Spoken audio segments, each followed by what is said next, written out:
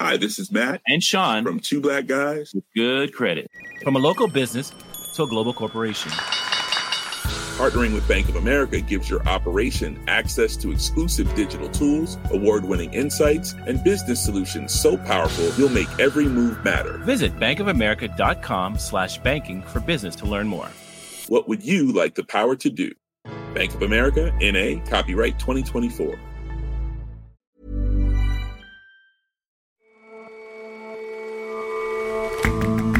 Hello and welcome to The Intelligence from The Economist. In London, I'm Jason Palmer. And in New York, I'm John Fastman. Every weekday, we provide a fresh perspective on the events shaping your world.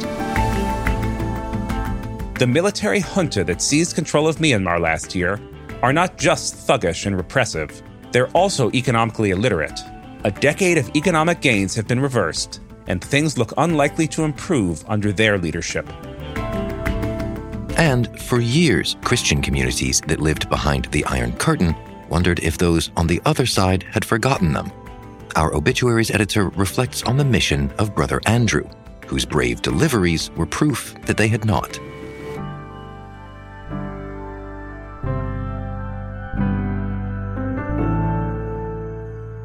But first,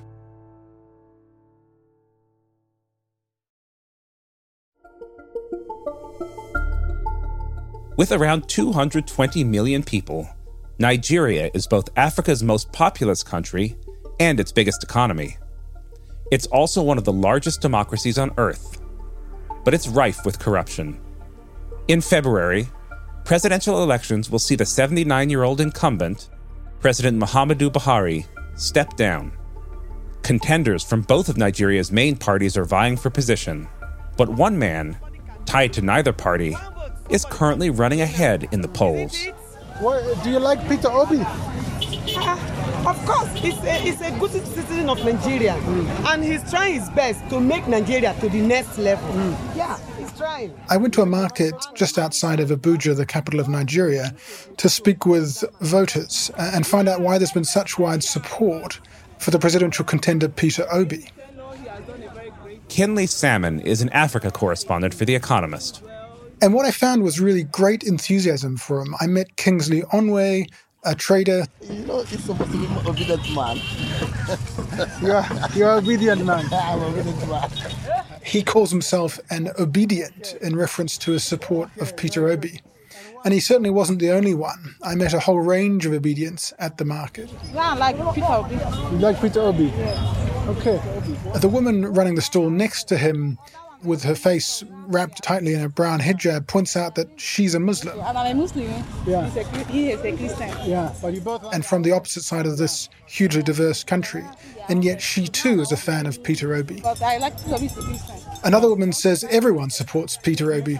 Everybody in this apartment supports Peter Obi. Peter Obi number one candidate. Because he's the man for the election. That's certainly an exaggeration, but perhaps not by much as one might expect. 3 separate polls have recently put Mr. Obi, who's a politician standing for the usually deeply unpopular Labour Party, in the lead in the run-up to Nigerian elections in February. And so I went to meet Mr. Obi. Sorry, what's the name? Kinley. Kinley, yeah. Lovely name. Kinley Salmon. Salmon like the fish. Salmon like the fish? Like the fish, yeah, it's the easiest. So tell us more about him. Who is Peter Obi? And did you get a sense of why he appeals to so many people?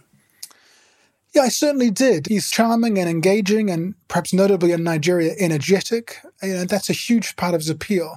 He's 61 years old, but that makes him by far the youngest of the main contenders in this campaign. And perception of his character is also a really key part of his popularity. He dresses less lavishly than his competitors and has talked of how he only owns one wristwatch. His supporters marvel that as a governor of a southeastern state, Anambra, Mr. Obi could be seen queuing at airports holding his own luggage rather than sweeping through surrounded by hordes of aides, as is more typical around Nigerian governors. Supporters love this down-to-earth part of his personality, but it's worth noting he is still very wealthy. And he was also very busy, breaking off for phone calls quite frequently during our chat. Ooh, somebody, this man, I told him to come by 8. Jesus Christ, let me see. Hello, are you here? And those interruptions are no wonder, really. He's packed in a lot of work through his life. He first made money as a trader and a banker, but he's got a history in politics too. He was governor of Anambra State in the southeast for 2 terms, ending in 2014, and in 2019 was actually the vice presidential candidate alongside one of his rivals this time round, Atiku Abubakar. Mr. Obi attempted to win the PDP nomination this year, but he was keen to play down his party jumping and his history as something of a political insider in our chat. Yeah, there's nothing wrong in that. Things have changed. Circumstances are different. And I'm now running from a different party. In contrast to his rivals, though, Mr. Obi is strikingly open to media interviews. He's got a vigorous social media operation with a massive and very passionate following. And Mr. Obi's rise is also partly due to the just enormous economic, political and security challenges that Nigeria now faces. This election in February could hardly matter more. Why? Tell us about those challenges. Well, the last 8 years under President Muhammadu Buhari have frankly been something of a grim struggle.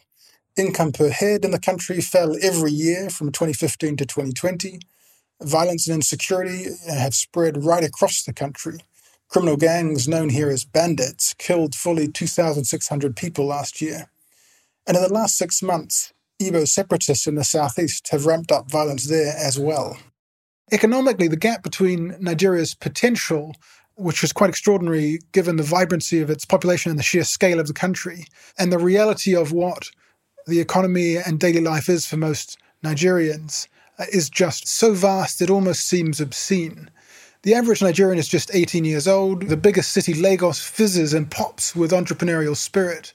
But young Nigerians now are constantly talking about and working on plans to japa, which is Yoruba slang for immigrating. But among those who aren't able to leave, and of course that's the majority, this chaotic decline in the country has generated a profound desire for really radical change. Do you think Obi can do something about these issues? Well, Mr. Obi wants to run on competence. He emphasizes that he left a surplus to his successor as governor. That's something of a rarity. And I was able to save equivalent of $500 million. And his record suggests that he does have something to point to. During Mr. Obi's time as governor, Anambra State improved sharply on a joint measure of income, education and life expectancy.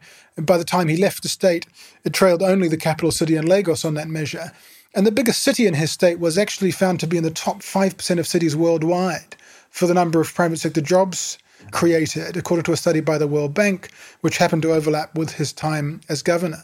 But as for how he'll replicate that kind of success, Mr. Obi seemed sadly less keen to emphasize policy. On economics, his instinct seemed pretty liberal. He talks quite a bit about how the government is overly involved in things where the private sector should be leading. There's a lot of government involved in where private sector should be. And he also promises to get rid of Nigeria's eye-wateringly expensive petrol subsidies that this year will eat up more than spending on health, education and welfare combined. He promises that within perhaps just 6 months, it'll be gone. 50% of it is corruption. You deal with it immediately. With respect to debt, his personal frugality also shaped his attitude. But we want to borrow strictly for investment, if they need be, if at all. He criticizes Nigeria's rising debts to China, but unfortunately thrift alone is unlikely to solve Nigeria's problems. The federal government spends only about 6% of GDP, which is nowhere near enough to fill Nigeria's vast infrastructure gaps. So increasing the amount of tax revenue the government brings in will almost certainly be crucial, but it goes unmentioned in my discussion with Mr. Obi. And what about Nigeria's security issues? What does he propose to do about that? Well, for Peter Obi, security is the top priority. For me, security is number one. He promises more personnel, better equipment, but security is such an extraordinarily big and difficult issue in Nigeria, and the situation is so dire that it's not clear that his plans so far necessarily meet the moment. He suggests that he can't say more because bandits and criminals might take notice and use it to avoid the net. But that doesn't seem terribly persuasive. He also wants to tackle the issue of corruption in government. So how can you trust somebody when he says, I'm going to manage corruption? He had opportunity, $500 million, which I have opportunity to convert. No thief least what he had opportunity to steal. But having been implicated himself in the Pandora Papers, for using offshore accounts for his own wealth. Many question whether he really is quite so squeaky clean himself. He denies he's done anything wrong, and perhaps surprisingly for an insurgent candidate, Mr. Obi also seems more respectful towards Nigeria's sort of delicate identity dynamics than either of his main rivals are.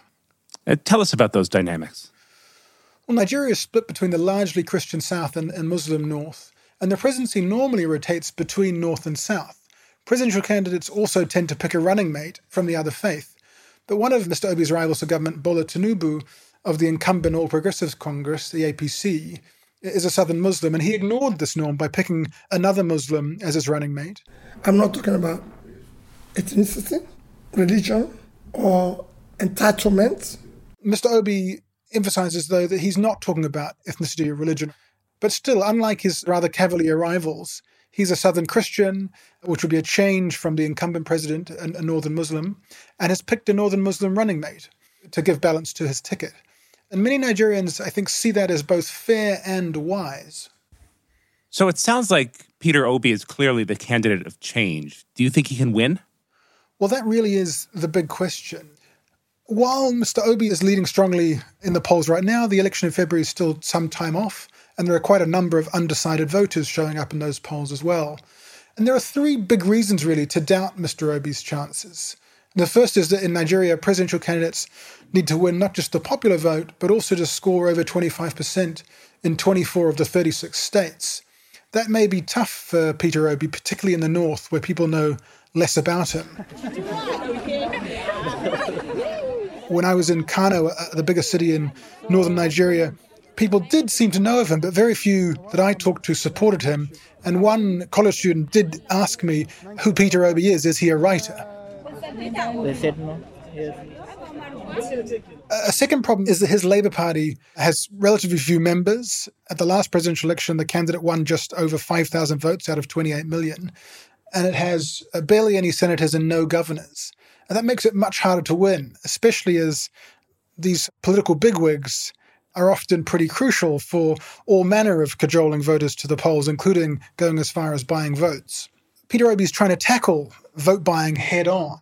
I tell people every day, the money people are sharing is just stolen money. It's not their money. That's why people are dying in hospital. That's why there's no roads. And this election is probably going to be a test, really, of whether the old way of doing politics has been superseded by one based on more, at least, on individual choice and more direct appeals to the public. But if it hasn't, Peter Obi's weak political machine may prove costly. All right, Kinley, thanks so much for joining us today. Thanks for having me on the show.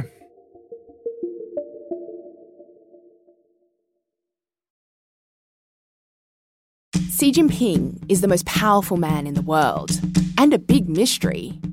I'm Su-Lin Wong, host of The Prince, a new podcast from The Economist. It's the real story of China's leader, his traumatic childhood, his rise through a brutal regime, and the lessons he learned. Now, he wants to reshape the world. To understand what's next, you need to know where he came from. Listen to The Prince from The Economist, wherever you get your podcasts. Hi, this is Janice Torres from Yo Quiero Dinero. If you own or operate a business, whether it's a local operation or a global corporation, partnering with Bank of America could be your smartest move. By teaming with Bank of America, you'll enjoy exclusive digital tools, award-winning insights, and business solutions so powerful, you'll make every move matter. Position your business to capitalize on opportunity in a moment's notice. Visit bankofamerica.com/bankingforbusiness to learn more. What would you like the power to do? Bank of America N.A., copyright 2024.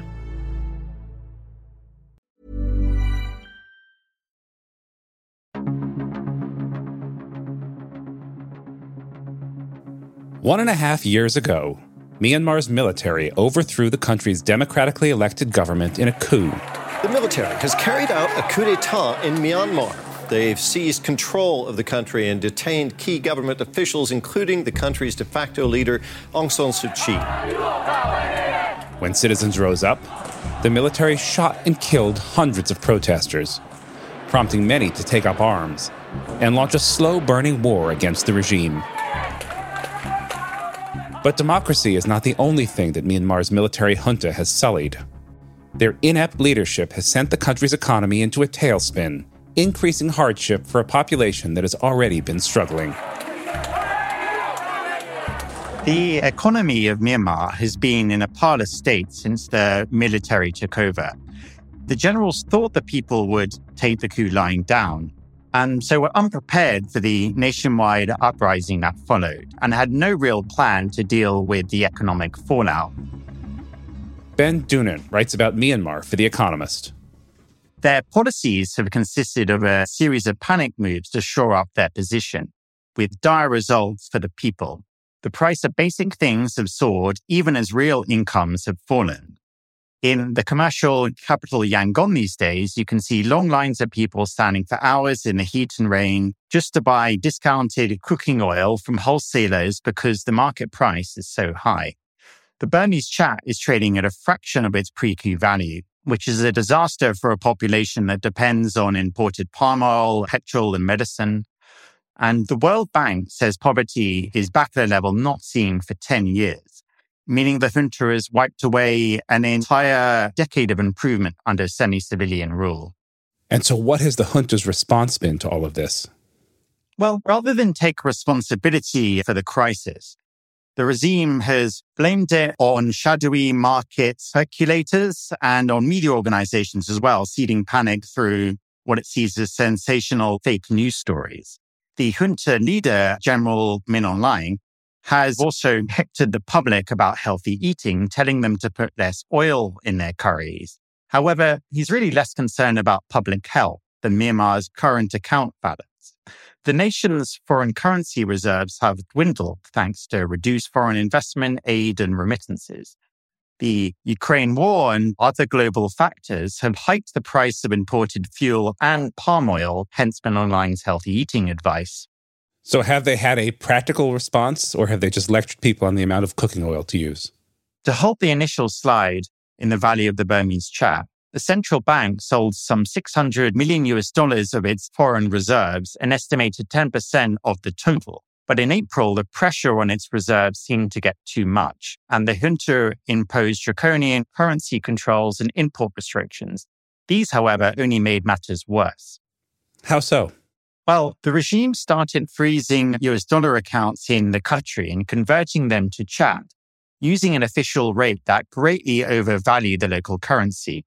This has put off exporters who have faced losing a large chunk of their foreign earnings because of this new kyat currency peg, or has encouraged them to keep their earnings overseas, which has helped to weaken the kyat even further. The import restrictions have also created shortages of essential items, including diabetes and cancer medicines and lots of other essentials. Manufacturers, meanwhile, have also struggled to get the raw materials they need from overseas. However, the generals later did acknowledge their own part in the chaos, albeit indirectly, by relaxing some of these new controls. In mid-August, the regime said exporters could keep a third of their foreign earnings for a limited period, or buy kyat with them at market rates. And traders say dollars are now easier to come by because of this. So does that mean things are getting a little bit better? Things have stabilized a little over the last month, and the currency has strengthened, although it is still well below pre-coup levels. But the certainty that business craves is unlikely to come from this winter. They seem determined to subject market forces to their military mandates, completely oblivious to any kind of known economic theory. In June, the junta placed 6 of its lieutenant colonels into senior roles at the central bank. And a close ally of Min Aung Hlaing, General Mo Mien Tun, is now the chair of the Investment Commission and also controls the committee that oversees trade and foreign currency. One of the regime's possible motives for wresting control over the economy in this way is creating more space for patronage. Min Aung Hlaing may be hoping to recreate the pliant class of tycoons known locally as the cronies that helped to prop up Myanmar's previous junta. Do you think this will work? Well, this will be much harder to pull off than in previous times. An economy on the ropes means there's a lot less cash to go around, The economy has also been liberalized in recent decades, so the military can't open up whole new sectors for the benefit of its business friends in the way that it did. And although the country's main business houses got rich under previous periods of military rule, they've also spent the last decade diversifying their portfolios.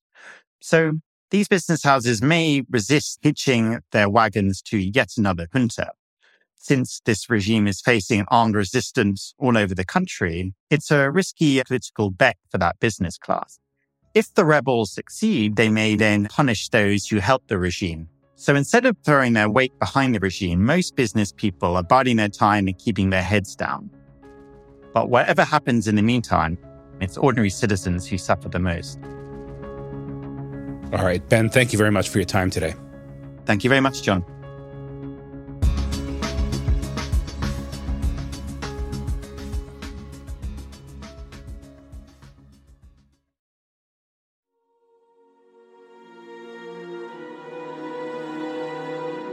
It would start with a contact from a trusted source, a discreet introduction. Then a seemingly random encounter, perhaps in the street. Fiammetta Rocco is culture correspondent and a senior editor at The Economist. Only once safely indoors and out of sight would Brother Andrew hand over the box he'd brought with him. His contacts would choke back tears when they saw what was inside. As soon as he got home, he promised, he would tell so many people about the little Christian community in Romania or Bulgaria or Poland or Russia, wherever he happened to be, that never again would they feel alone.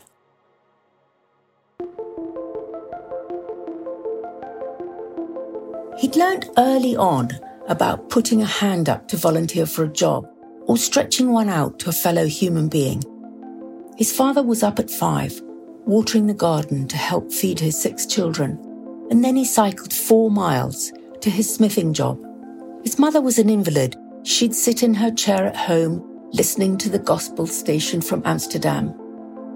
Onze Vader die in de hemel zijt, uw naam worden geheiligd, uw rijk komen, uw wil geschieden op aarde zoals in de hemel. They were a poor family, even by the standards of the poor in pre-war Holland. Their house was the smallest in their village. But he never forgot the unending stream of beggars, itinerant preachers who would come to their door. In his biography, he wrote the cheese would be sliced thinner, the soup stretched with water.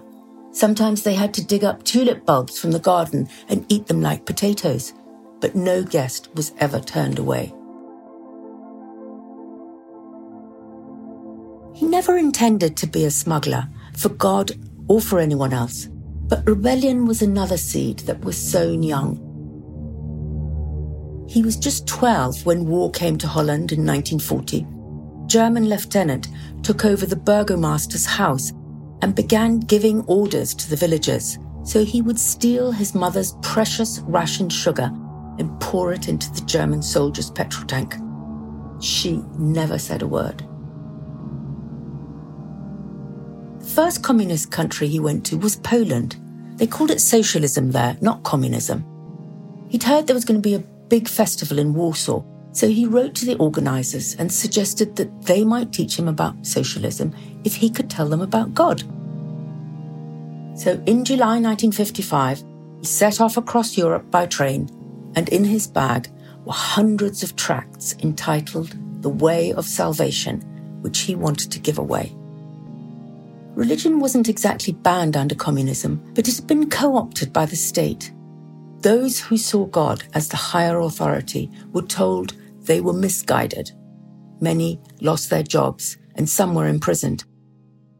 Children would wear a red scarf as a sign that they were properly skeptical of their parents' so-called religious superstitions. When he saw the mass of red scarves at the end of the festival in Warsaw, he thought of a verse from the book of Revelation.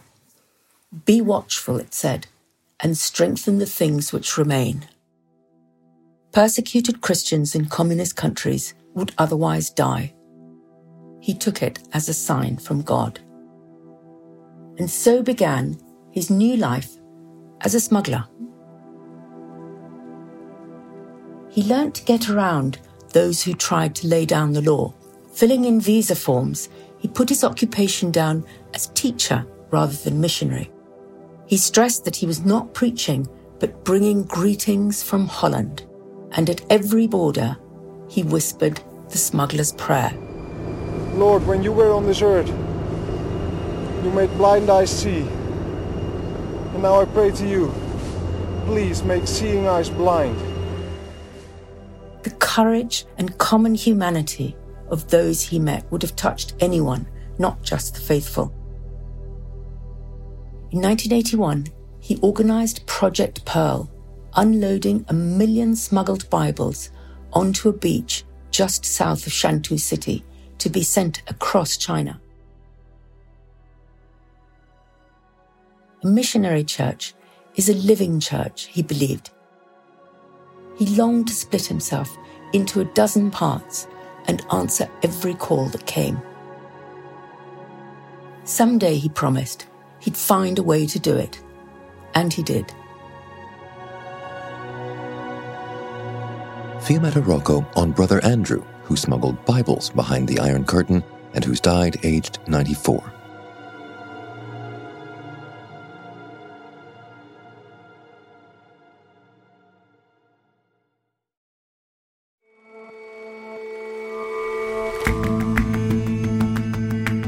That's all for this episode of The Intelligence.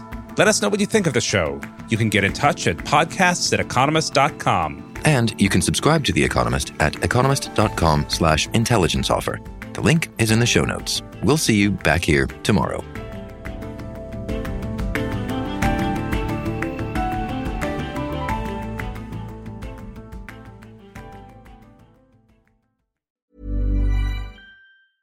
Hi, this is Matt and Sean from Two Black Guys with Good Credit. From a local business to a global corporation, partnering with Bank of America gives your operation access to exclusive digital tools, award-winning insights, and business solutions so powerful you'll make every move matter. Visit bankofamerica.com/banking for business to learn more. What would you like the power to do? Bank of America, N.A., copyright 2024.